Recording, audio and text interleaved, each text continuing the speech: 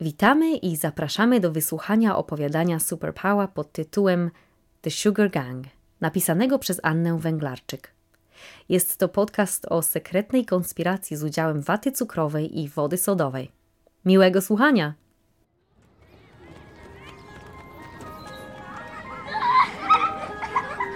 Mrużę oczy, wsłuchuję się w gwar naszego podwórka.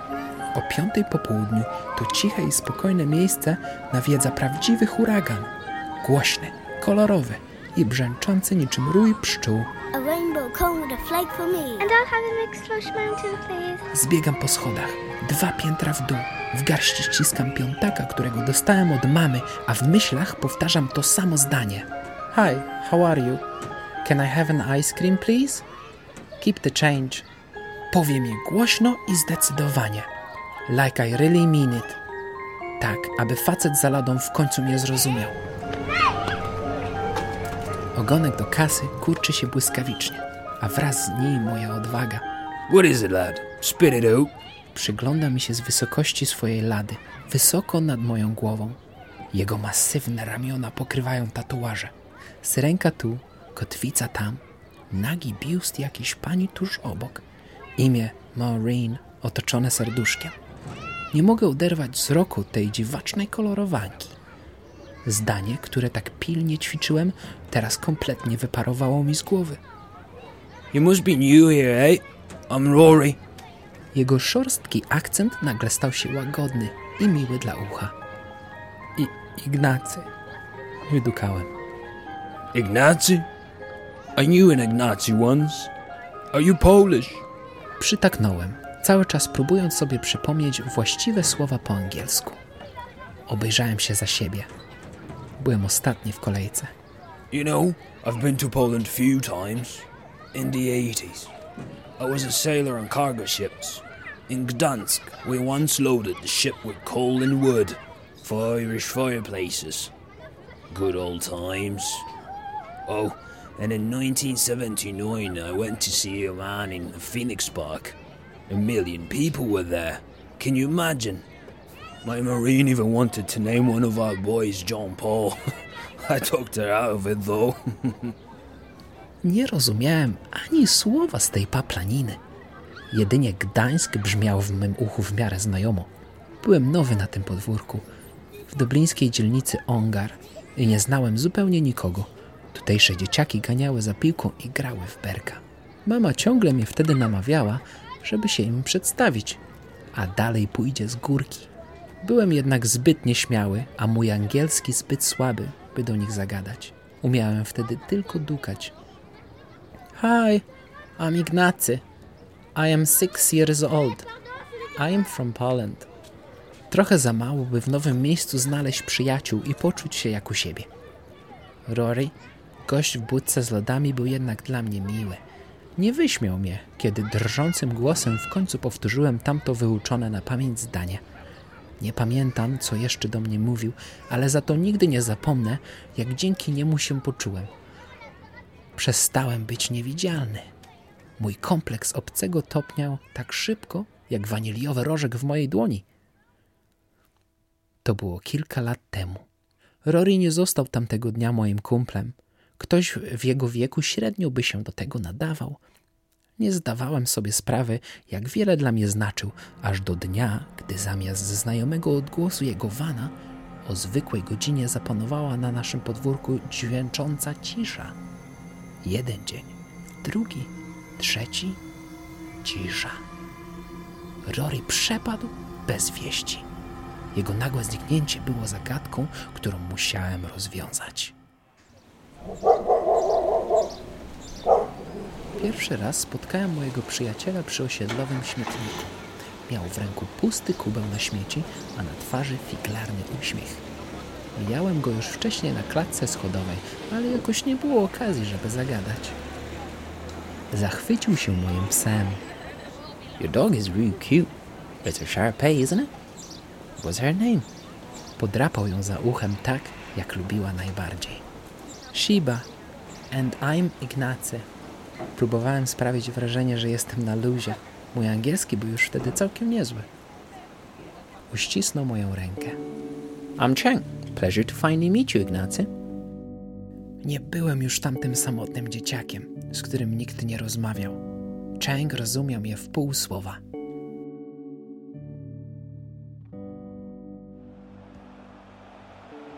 James Rodriguez. Oh, touch will do. Yes! Yes! Beautiful goal. Bayern zdobywa właśnie trzeciego gola. I can't believe how easy it is to kick your ass in FIFA. Chang nie przepuścił okazji, by wyśmiać mój brak talentu do piłki. W szkółce Polskie Orły, do której kiedyś zapisał mnie tata, wytrzymałem może 2 lekcje. Znacznie bardziej lubiłem rysować, niż tracić czas na boisku. That's why I always choose to play as Robert Lewandowski. You wouldn't make him proud, my friend. I seriously doubt if you're even Polish. Miałem w nosie sukcesy w Lidze Mistrzów. Shut up, smart ass. Keep this up and our joint venture is over. You mean my joint venture? Don't forget, it was my idea. Mijał już 2. tydzień, odkąd lodziarz Rory zginął bez wieści i nasze podwórko było o krok od wybuchu masowej histerii. Chang wpadł na genialny pomysł. We can potentially benefit from that. I have a few ideas, but we need your dad's help. More specifically, we need his car. Plan był prosty. Mieliśmy przejąć po Rorym jego słodki interes i dostarczać tutejszym dzieciakom ich codziennej dawki cukru. Chang podszedł do sprawy bardzo praktycznie. Zniknięcie Rory'ego uznał za szansę na swój debiut w świecie biznesu. Wspierałem go jak umiałem najlepiej. Wolałem jednak, by Rory wrócił na nasze podwórko. Nie brakowało mi jego rożków z posypką czy durnej melodyjki z głośnika, ale miałem złe przeczucie. Mógł przecież być chory i nie mieć nikogo do pomocy. A jeśli jego ciężarówkę ukradła jakaś banda łobuzów? Poczułem, że mam misję do wykonania. Musiałem odnaleźć Rory'ego, ale do tego potrzebowałem kasy. Naprawdę dużej kasy. Purpurowy smok był legendą naszego osiedla. The best sweet and sour chicken on this side of town, powtarzali zadowoleni klienci. Rodzinny interes nie miał dla Changa żadnych sekretów i znał na pamięć każdy jego zakamarek. Sprzęt, którego szukaliśmy, kurzył się na zapleczu wśród setki innych gratów. Maszyna do waty cukrowej ostatni raz w użyciu na chińskiej imprezie noworocznej w 2002 roku. What do you need this junk for, boys? Jezu, ale to ciężkie. Mój tata wpakował ten złom do bagażnika i wróciliśmy na nasze osiedle w Ongar. Trochę czyszczenia, smarów śrubki i maszyna była jak nowa. Byłem w naszej spółce człowiekiem od reklamy. Na boku z kartonu wyrysowałem flamastrem kolorowy cennik. Cotton candy, small, €2. Large, €3. Strawberry flavored, €4. Narysowałem nawet złotego kotka, który machał nam łapką na do widzenia, gdy wychodziliśmy z purpurowego smoka. Logo naszej spółki. Dzieciaki z podwórka ustawiały się w ogonku od pierwszego dnia naszej działalności. Lads, this is deadly! Did I tell you, cotton candy is my favorite snack in the whole world? Mały Austin był naszym stałym klientem. Cukrowe kule waty nie były w stanie zakleić tej małej buzi, która paplała bez przerwy o wycieczkach do zoo czy siadaniu za sterem Boeinga. Jego tata był mechanikiem w Erlingusie i wiele wskazywało na to, że Austin przejął po nim pasję do wielkich maszyn. Szczególne miejsce w jego sercu zajmowały śmieciarki. Każdego ranka obserwował z okna, jak wielka maszyna o imieniu Panda opróżnia nasze osiedlowe kubły. I know what happened to your guy and his truck. Poczułem, jak serce kołacze mi w piersi. Cokolwiek ten malec miał mi do powiedzenia, byłem gotowy go wysłuchać. But that will cost you 3 strawberry cotton candies. Deal? Austin pochłaniał właśnie kolejną watę na koszt firmy. Your ice cream van fell in love. Byłem pewny, że się przesłyszałem. Wiedziałem, że malec miał duszę romantyka i znałem wiele łzawych historii, które rodziły się w jego małej głowie. Ta ostatnia brzmiała jednak niczym żywcem wyjęta z kreskówki auta.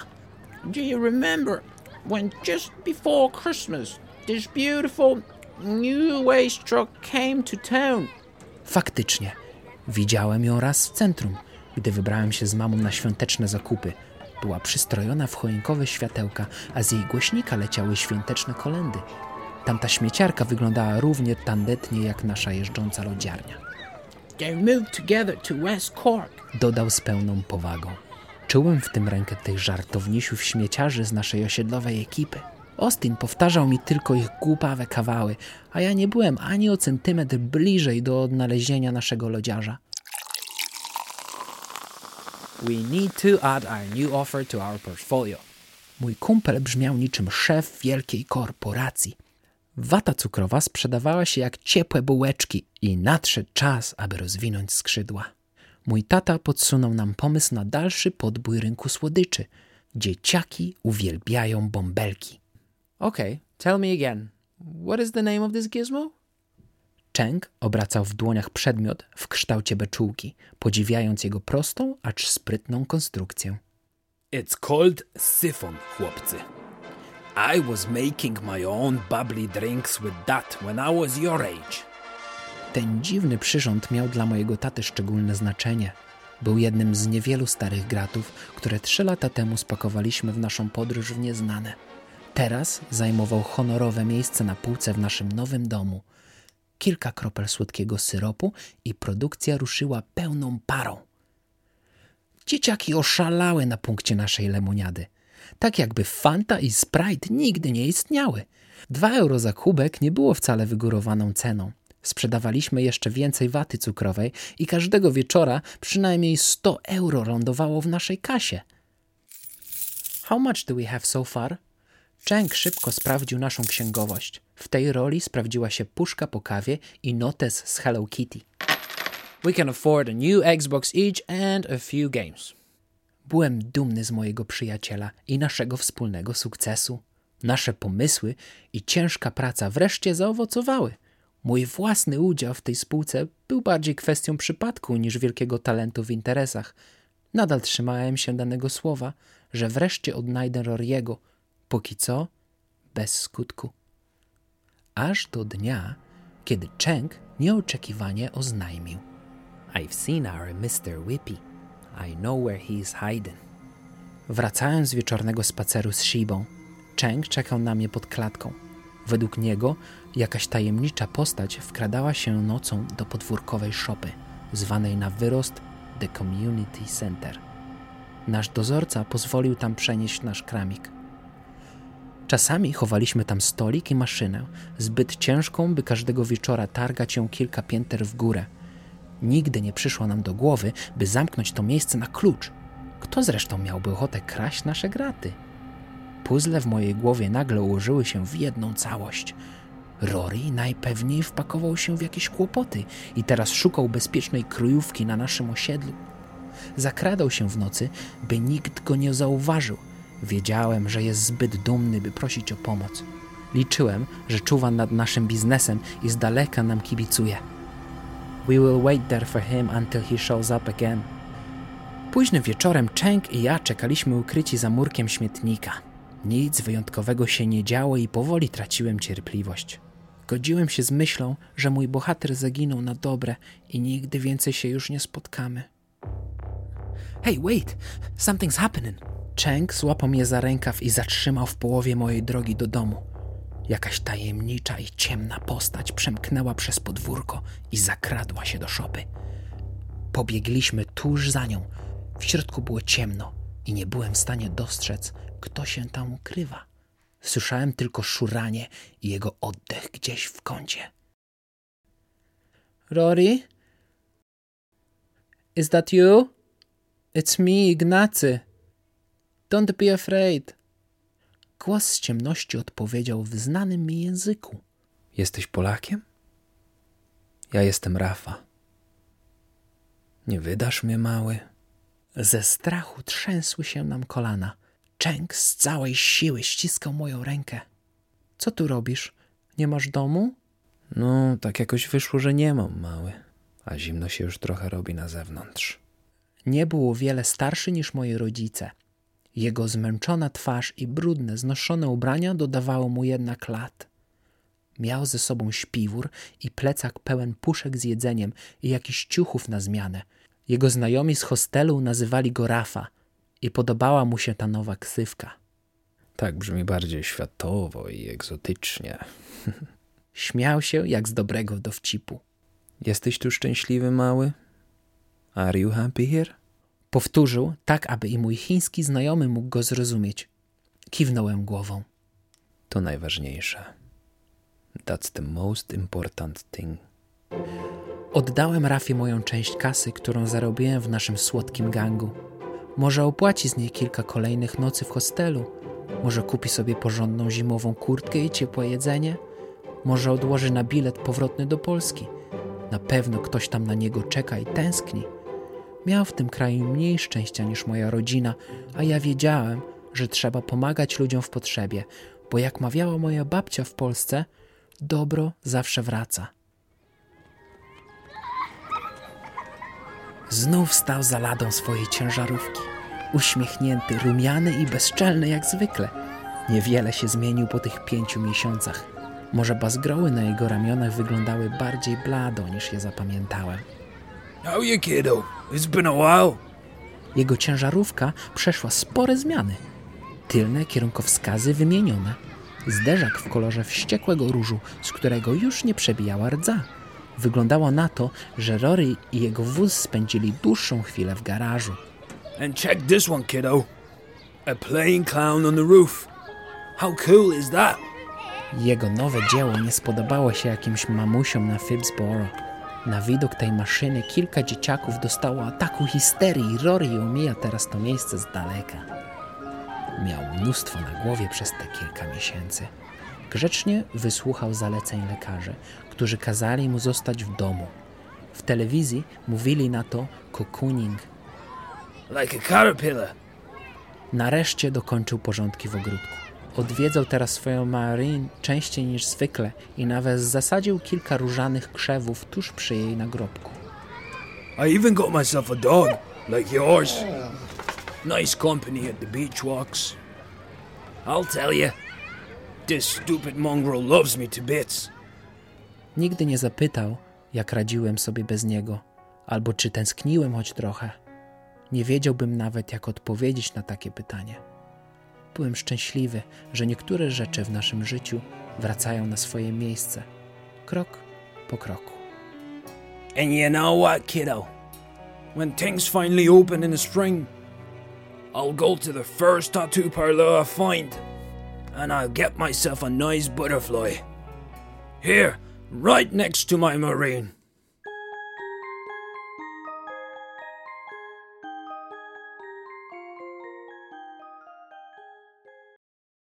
Dziękujemy za wysłuchanie opowiadania Superpower pod tytułem The Sugar Gang, napisanego przez Annę Węglarczyk.